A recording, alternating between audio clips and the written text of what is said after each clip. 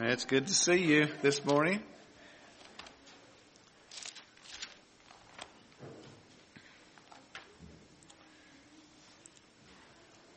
Before we begin, let me just say a word about this upcoming event in October.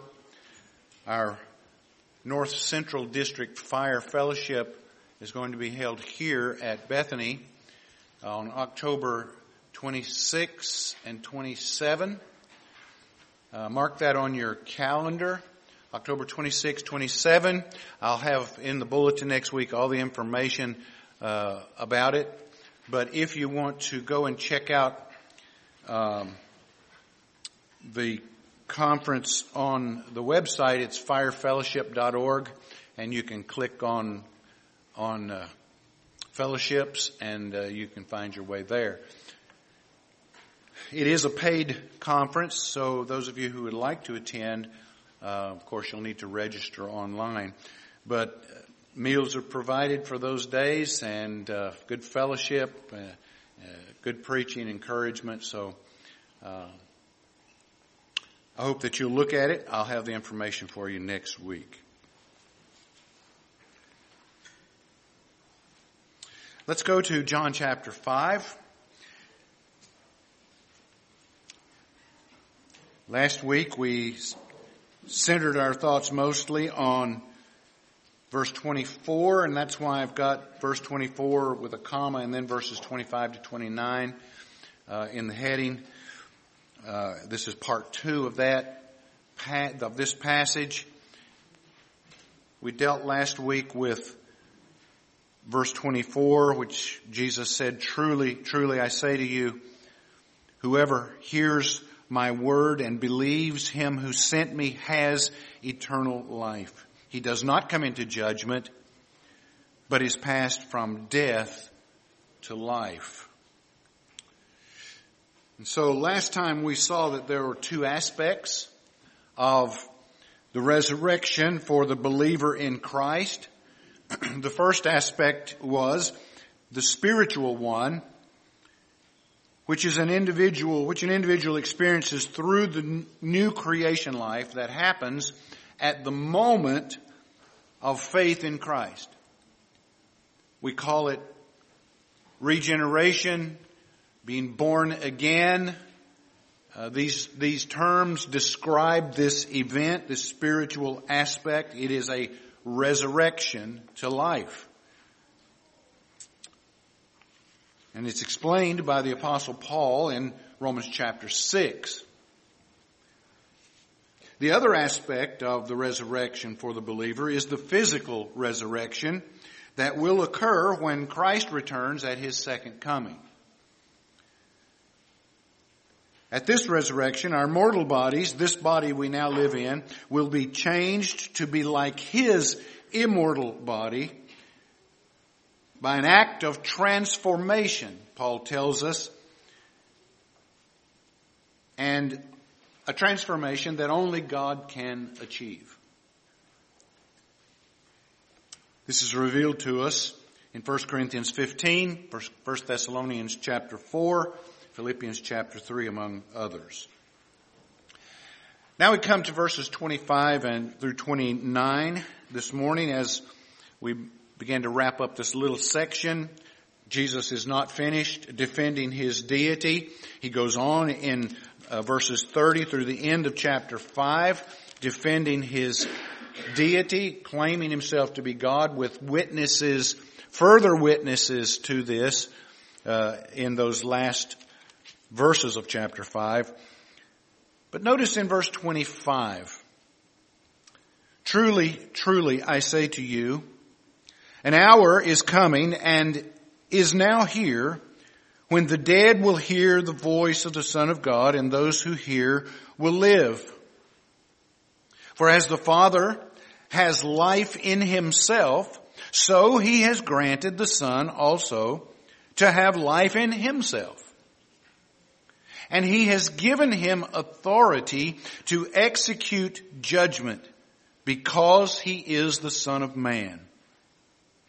Do not marvel at this, For an hour is coming when all who are in the tombs will hear his voice and come out. Those who have done good to the resurrection of life, and those who have done evil to the resurrection of judgment.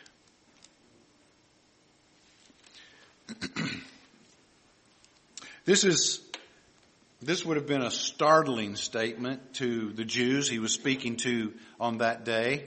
It is a startling statement of its own right. That those who are dead, who are in the graves or in the tombs, when they hear the voice of the Son of God, will come out of the tombs. And for some, it will be a time of life, and for others, it will be a time of death or judgment. The phrase, an hour is coming and is now here when the dead will hear the voice of the Son of God and those who hear will live, is one that has become, for many, a very difficult one to understand. The point here is that the possession of divine life begins with God, not with man.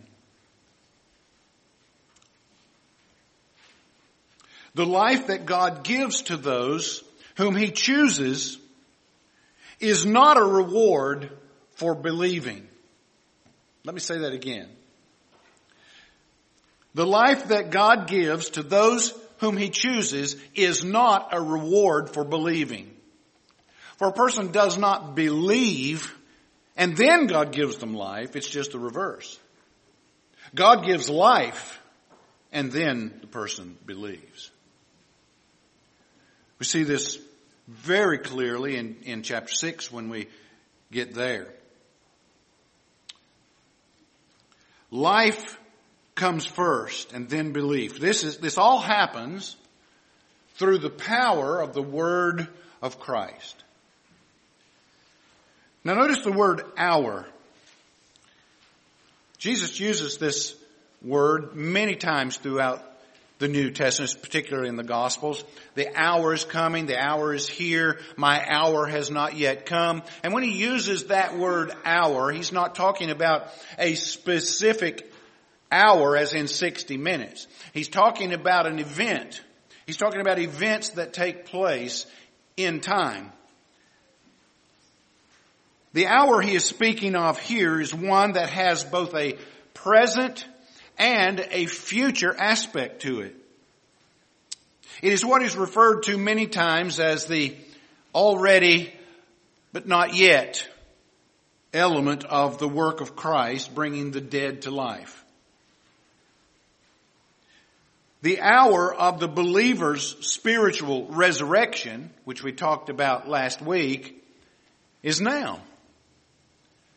When a person believes, it is because God has granted life and He gives faith to believe, and the person believes on Christ and they have new life. Right now, present time, this takes place. When regeneration takes place, the one who is dead in trespasses and sins, faith is imparted to that person. Turn with me to Ephesians 2. I'm going to be going to several passages this morning, so I want you to follow along with them. Ephesians 2, notice verse 1. We're substantiating the fact that sinners are dead spiritually in trespasses and sins. Notice verse 1 of chapter 2. And you were dead in trespasses and sins. There's no better way to say this than that. You were dead in trespasses and sins. What could possibly be more clear? Notice verse 5. Even when we were dead in our trespasses, He made us alive together with Christ. By grace you've been saved.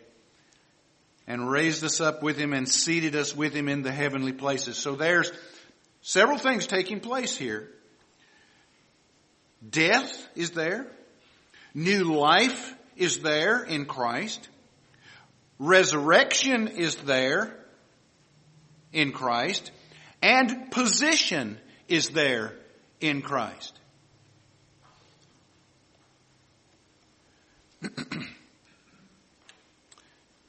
So there's an hour coming, a time coming, when the dead, the believing dead will hear the voice of the Son of God. However, there is another hour that is yet future, when their resurrected bodies will come up from the grave and they will be caught up to be with Christ. We call this the rapture.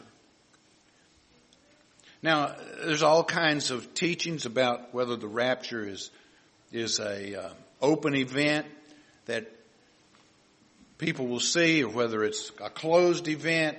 Is it secret? Is it not secret? And I'm not sure that any of that matters. I don't think the unbelieving world will see it. I think it'll be a shock when people are caught up to be with the Lord, whether it's at the beginning of the tribulation or whether it's at the end. It makes no difference. That's going to be a shocking time when people disappear from the earth. But for the believer, it's the change that we're looking for here.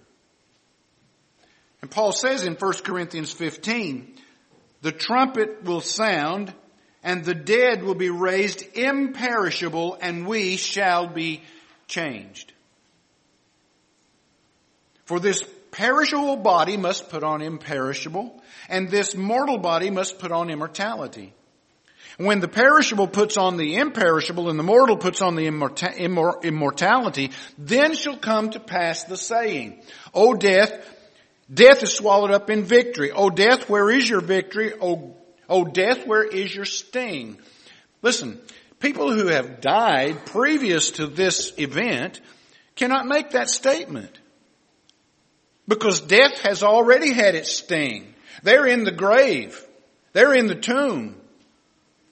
The ones that say this are the ones that are still living, that are caught up and never saw physical death. They were changed. They were living on the earth when Christ returned. And they can now look back and say, "Oh grave, where's your victory? Death, where's your sting?" Because they didn't experience it. In either case, the spiritually dead at the moment of salvation or the physically dead in the grave shall hear the voice of Christ, and the dead shall live. Now we're talking about the believer here. They live with the eternal life that belongs to God the Father, God the Son, God the Holy Spirit, that Jesus spoke about in verse 21 and verse 23. Eternal life. It is that life that God gives mercifully and gracefully to sinners whom He chooses. Now, during His life on earth, Jesus offered spiritual life to all who would believe. So there is no one that can say God is not fair, although it has really nothing to do with fairness. Because God has sent the gospel out across the world.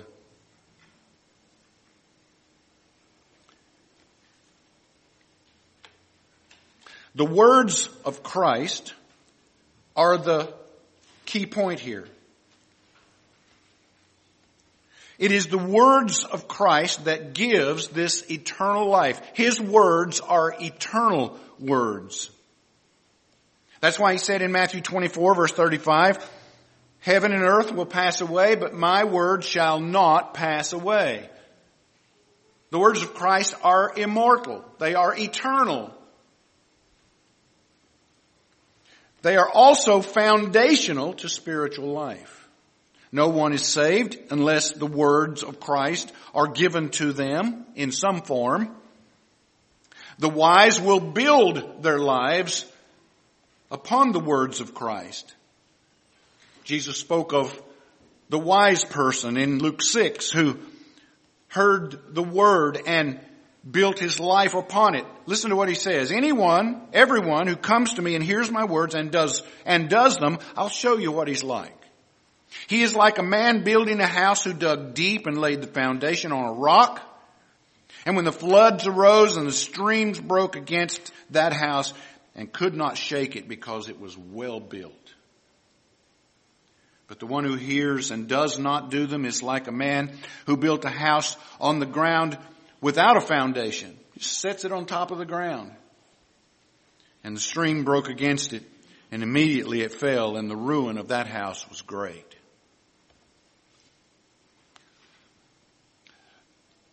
The rejection of the words of Christ bring about the destruction that he spoke of in Luke 6.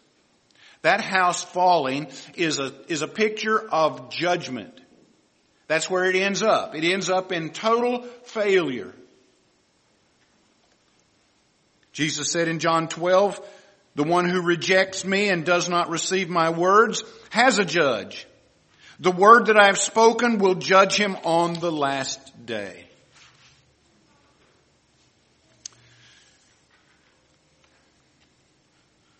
So the other side of this whole issue of Christ speaking and the dead rising, for the believer it's a resurrection to life. But the other side of that is of the dead hearing the voice of Christ involves the spiritually dead. Those who are lost in sin are often referred to in Scripture as spiritually dead. Romans 6:13, present yourselves to God as those who have been brought from death to life. Ephesians 2:1 we just read. Ephesians 2:5 says the same thing. We were dead in trespasses and sin. Ephesians 5:14, awake, O sleeper, and rise from the dead, and Christ will shine upon you. Matthew 8:22, Jesus said, follow me, leave the dead to bury their own dead. People are spiritually dead. You wonder why you can speak to someone about spiritual matters and their eyes glaze over and they're not hearing you. They don't understand what you're saying to them. It's because they're spiritually dead. The only way they can understand it is if God gives them life. What gives them life? The same word that you're speaking to them. So you have to keep speaking it. It's the way it works. That's the way God planned it. It's the way He made it to happen. Now, we've already stated that those who are dead are insensible to anything. The dead do not feel or think. They have no emotion or action. It's the same with the spiritually dead.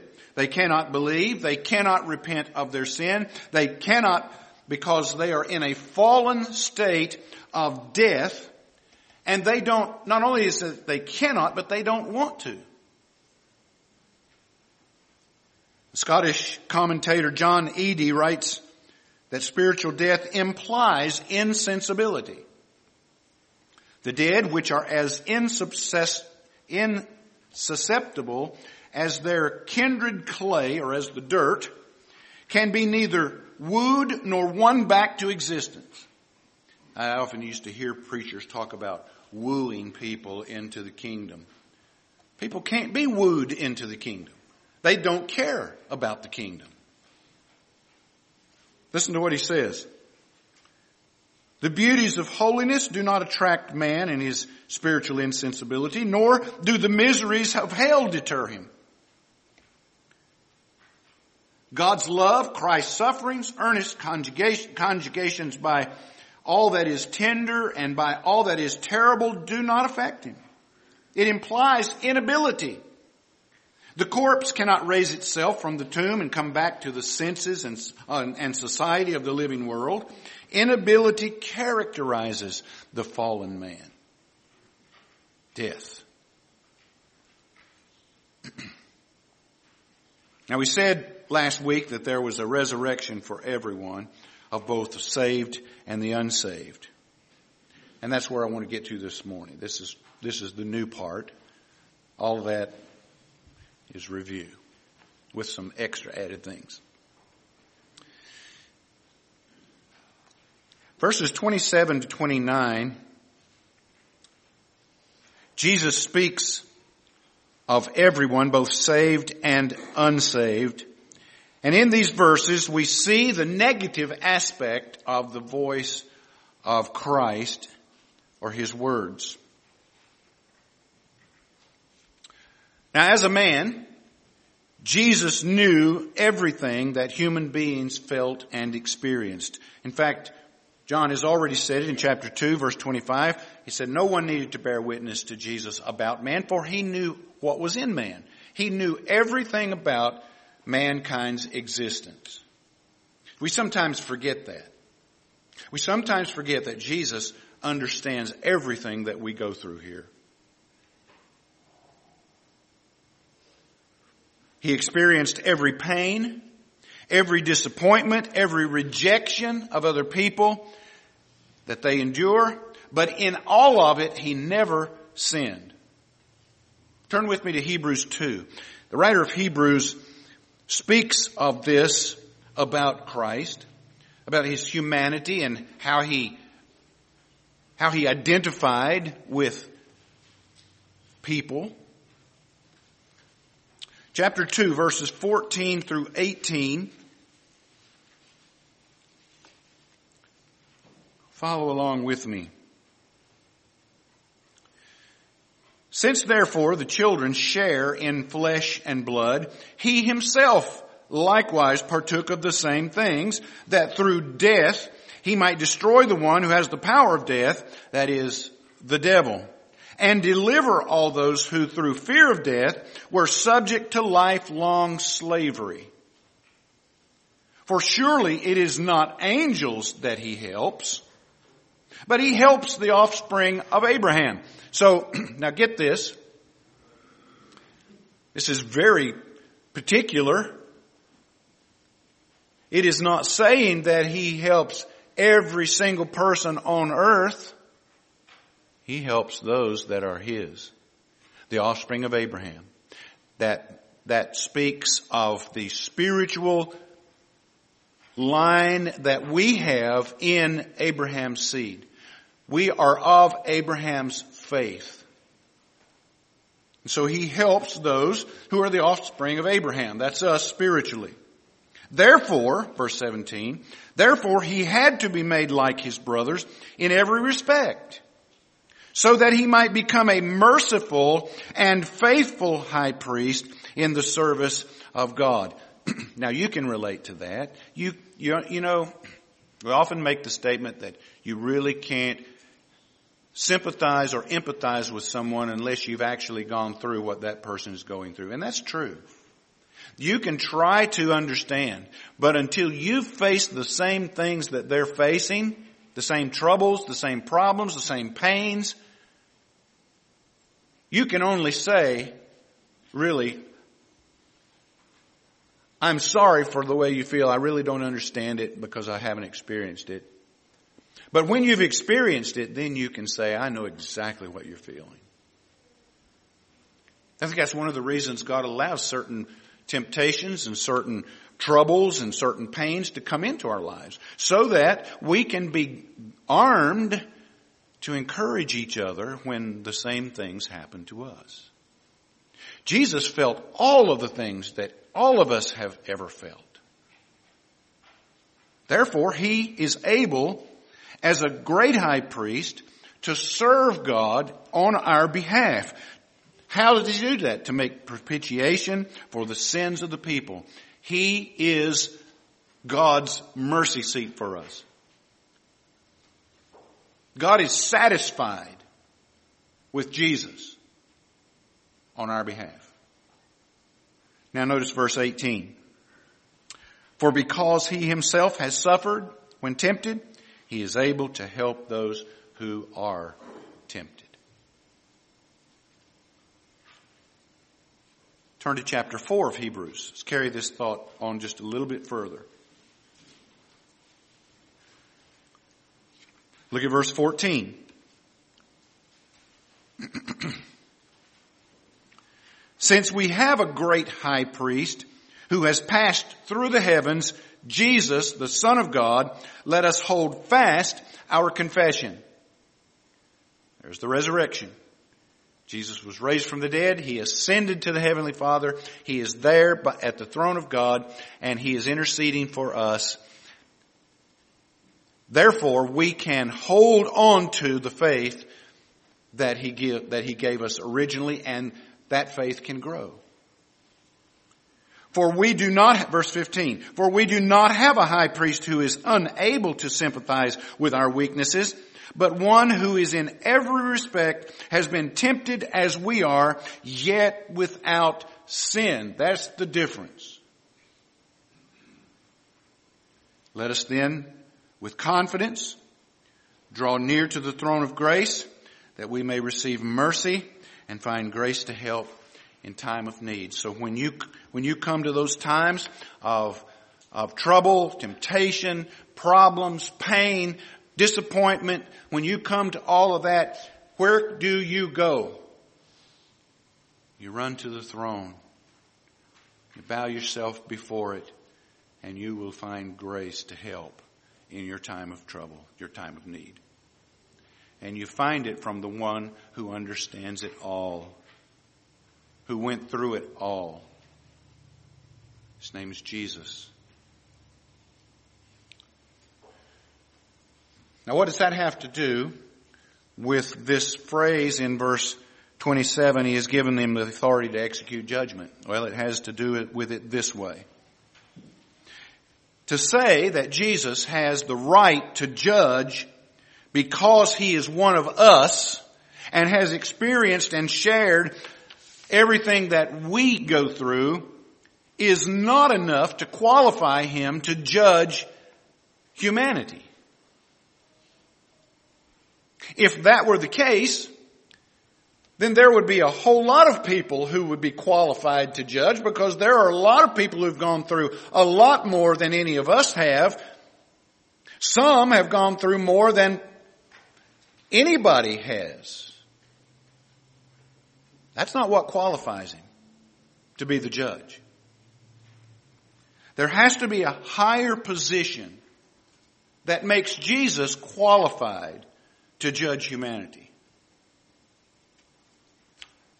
So equal to His authority to give life, Christ also has the authority to judge.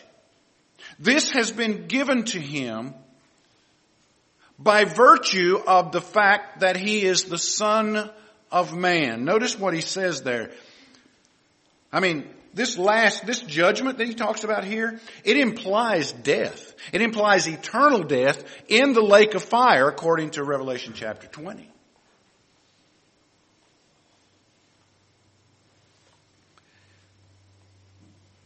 He is the Son of Man. And as such, as the Son of Man, He has the ability to judge. Makes Him uniquely qualified to judge because of His sinless life. And we just saw that in Hebrews 4:15. 1 Peter 2 verse 22, He committed no sin, neither was deceit found in His mouth. 2 Corinthians 5 verse 21, for God made Him to be sin who knew no sin. It's very clear that Jesus never sinned. In thought, never had an evil thought, never had an evil deed. He was the perfect man. So, what about the phrase, the Son of Man? Some say that in John 5 there is no article in front of this. It's not the Son of Man. And it's true, there is no article there, even though you see it in your English Bible. But we get help from the prophet Daniel. Turn with me to Daniel chapter 7. Daniel the prophet speaks of the Son of Man, a concept which the Jews would have been very familiar with from their knowledge of the Old Testament. This Son of Man was one that will have dominion over the whole earth. Notice what Daniel says. Chapter 7, verse 13. And I saw in the night visions, and behold, with the clouds of heaven, there came one like a son of man. In the clouds. So what does this have reference to? It obviously has reference to the rapture. The second coming of Christ. Probably, I would say probably the coming of Christ in glory just before the battle of Armageddon. What did the angels say to the disciples when Jesus ascended? Why do you stand here looking up into heaven? This same Jesus that was taken up into heaven will come in like manner. How did he go up? He went up in the clouds. Now, I'm convinced that wasn't storm clouds. That was the clouds, the Shekinah glory of God, the clouds of God that we see throughout the Old Testament and even in the New Testament. And Jesus is going to come back in that same glory cloud that he went up in. It's his, belongs to him. I saw him come, the clouds of heaven, one like a son of man, and he came to the Ancient of Days and was presented before him. Well, the Ancient of Days, none other than God the Father. And to him, verse 14, was given dominion and glory and a kingdom, that all peoples, nations, and languages should serve him.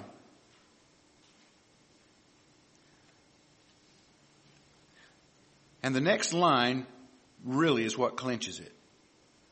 And dominion should serve him. And his dominion is an everlasting dominion.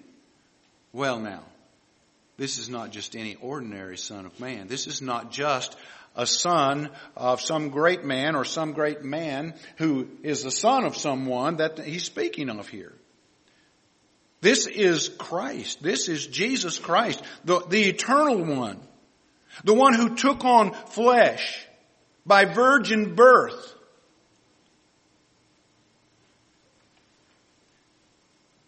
Everlasting dominion which shall not pass away, and his kingdom is one that will not be destroyed. Based upon these truths about Jesus as the Son of Man, his ability and authority to judge come together. He is uniquely qualified to judge humanity because he is the Son of Man. That's what Jesus said. Their minds would have gone back to Daniel's statement. They would have understood what he was saying. He is saying, I am God, and I will judge humanity. What a startling statement for anyone to say. If it's not true, then it is the most arrogant statement that was ever made. But it is true. Jesus is the apocalyptic Son of Man, and as such, he deserves and receives the prerogatives of deity. His kingdom is of a total dominion. He rules it alone. Now, he will have help in ruling it. The saints will help. The angels. But he alone makes all of the decisions. At the same time that he is the ruler and has this dominion, he also lived and walked with humanity and belonged to their race as a man.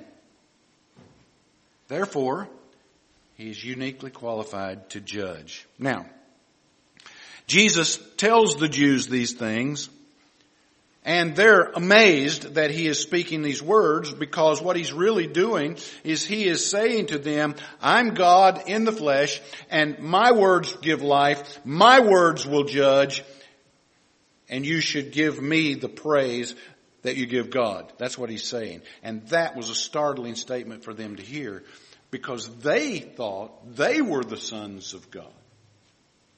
They were the ones that were going to rule in his kingdom. And now Jesus is saying, no, it's not you, it's me.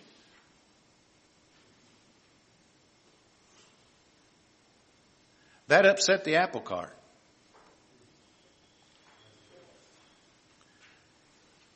So Jesus says to them in verse 28, do not marvel, do not be amazed at this. And then he says another startling statement. He says, for an hour is coming when all who are in the tombs will hear his voice and come out. Those who have done good to the resurrection of life, and those who have done evil to the resurrection of judgment.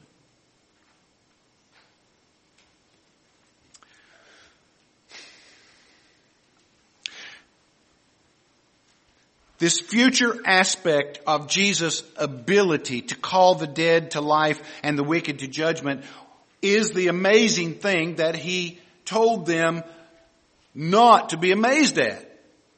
You shouldn't be amazed at this, because if I have the power to give life, he's saying, and I certainly have the power to judge and give death. His point is this, that he has this power, and this power is both present now and it will be present in the future. It doesn't diminish. This is what he's speaking of in verses 28 and 29. He's speaking of that time when all of the dead, great and small, will be called to stand before the Creator of the universe. And John tells us that that Creator is Jesus Christ. So the question arises, who are these dead that are in the graves? Who are they? Some say that these people are unbelievers only, who are divided into two groups. Some who've done good and others who have done evil. But there's a problem with that. And I'm sure you're putting it together even now in your mind. There are none that does good. There are no unbelievers that do good. You say, well, what about all of the good that people do to each other that are unbelievers? That is not what he's talking about here. The good that people do to each other has nothing to do with eternity. Nothing. They accrue no points for being good to one another, or for being kind to one another. Certainly people have that ability in their flesh to be kind and to be good to each other. But it has nothing to do with eternity. It has nothing to do with their relationship to God. Romans 3 verses 11 and 12 says nobody does good, not even one. And so all their efforts of the unbelieving, that means all of the efforts of the unbelieving are only evil. Even the good that people do to one another, if they're unbelieving, is evil. Genesis chapter 6 verse 5 said that that's all they could do continually. On a day decreed by God, Christ will raise all who are in the graves, and they will appear before Him. However, the judgments that he speaks of here in verse 29 are not simultaneous judgment. It's not one great big general judgment. The judgment is divided into two different ones. There's a distinction here in verse 29 between the resurrection to life and the resurrection to judgment. These are two different things. So the judgments are not for those who do good as opposed to those who do evil. They are both believing and unbelieving souls that have died and are awaiting resurrection that is still future. The believing souls who died are in heaven with Christ. Paul writes of this in 2 Corinthians 5, verses 6 to 8. So we are always of good courage. We know that while we are at home in the body, turn with me to 2 Corinthians 5 and follow along, because I want you to see the differentiation of this as he tells the Corinthians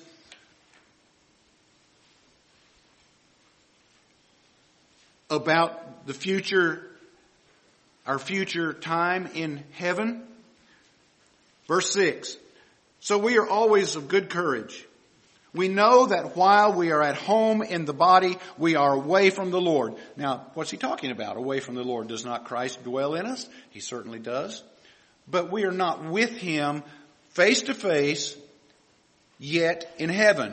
We're not there physically. We are not with him physically. Spiritually, we are. He is in us and we're in him. But we're not yet physically with him. Verse 7, for we walk by faith, not by sight. That's how our life works.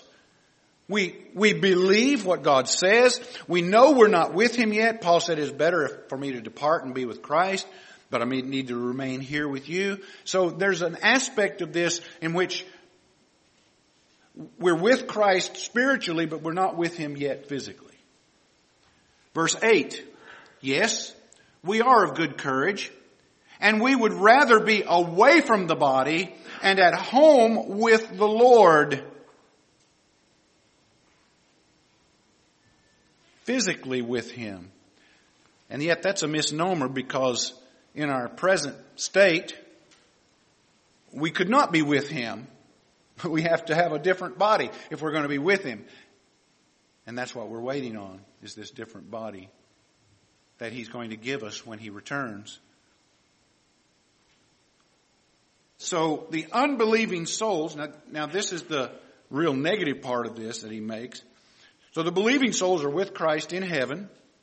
We can see that in Revelation 5. We see some coming out of tribulation and great tribulation. They're under the altar. The souls of the dead from earth, believing people, they're in heaven with the Lord. But what about the souls of the unbelieving? The unbelieving souls who died are in hell, or a place we call Hades at this present time. Hades. I would surmise from this that the lake of fire exists, but there's nobody in it yet. Nobody in the lake of fire yet. It's just there burning. But notice, we will be given, they will be given, these people in hell, in Hades, which is in the earth, a spiritual place in the earth, a place of torment and suffering. Notice, they will be given bodies, resurrected bodies, made especially so that they can stand before Christ for judgment. Jesus spoke of this in Luke chapter 16 when he spoke about Lazarus and the rich man. Lazarus laid out in front of his gate, and he was full of sores, and the dogs came and licked his sores, and the rich man wouldn't help him. All he did was sit at home and count his money. The rich man died, and it said in hell, he lifted up his eyes, being in torment.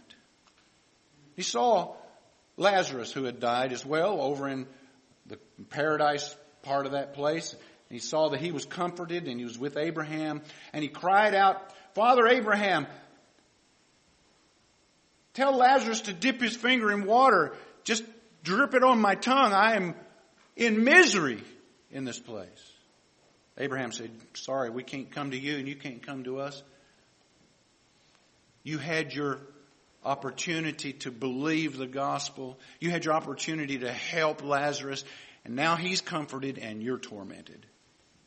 Well, he got a sort of a new lease on his condition and said, I don't want anybody else to come to this place. I've got 5 brothers. Send someone to tell them. not to come here. What did Abraham say? They have Moses and the prophets. Let them listen to them. That is a great statement.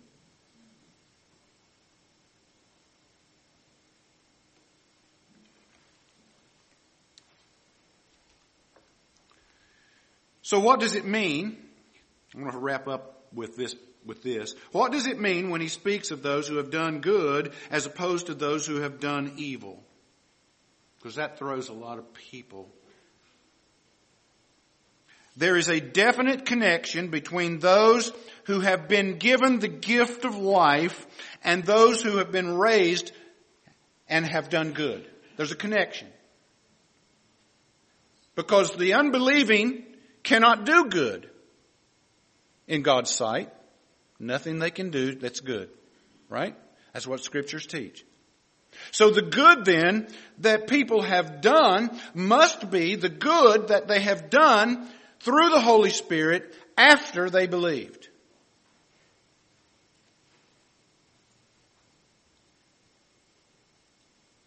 John spoke of this already in chapter 3, verse 21. Listen to what he says. But whoever does what is true or good comes to the light, so that it may be clearly seen that his works, his good deeds, have been carried out in God. People whom Christ gives life to are now able to do good deeds through the Holy Spirit that indwells them, and that those good deeds will be brought up at the resurrection. How does that happen? Well, that's why these judgments are two different ones, not the same combined. Because Paul speaks of this time, this resurrection to life, as the judgment of the believer. It's called the judgment seat of Christ. Paul speaks of it in 2 Corinthians chapter 5. It is for believers only. There'll be no unbelievers there at that judgment.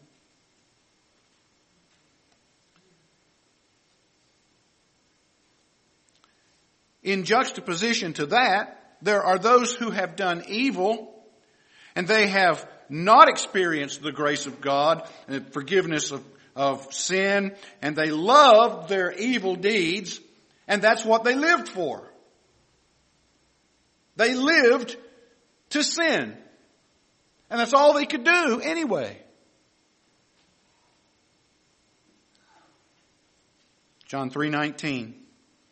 And this is the judgment.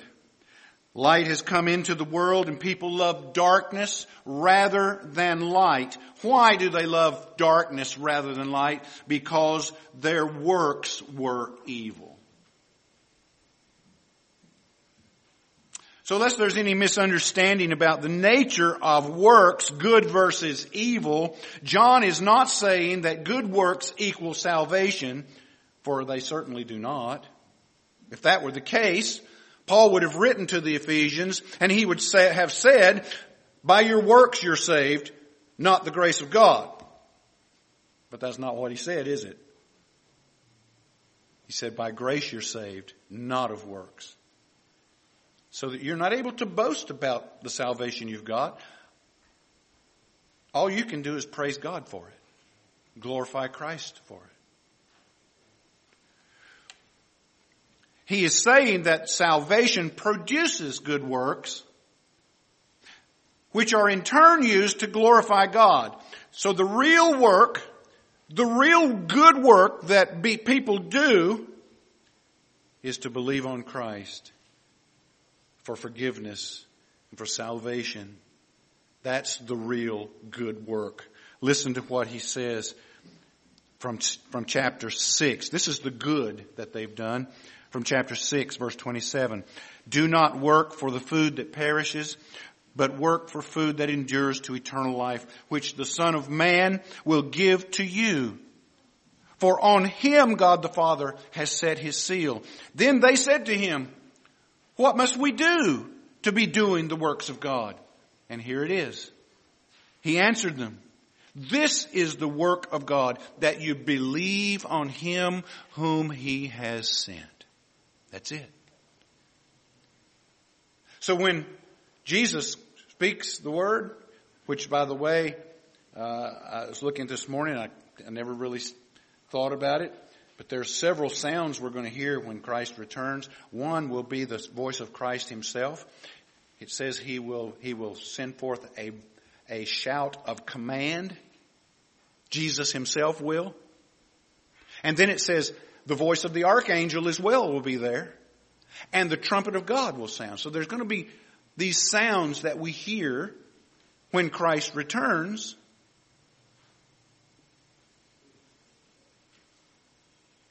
And when He calls us to Himself and we stand before Him as His children to be rewarded for what we've done in this life, the thing that He will say to us is, the good you did was you believed me. You trusted me.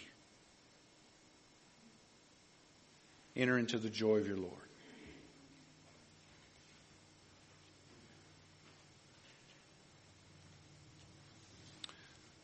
The unbelieving dead have to wait until the great white throne judgment, where Christ will judge them for their sin. The point of all of this is believe. Believe Jesus. Trust Him. Follow Him. Do the works that He has given you to do. And that work is to believe Him, to believe what He says. And to practice that in works that show that we are indeed believers.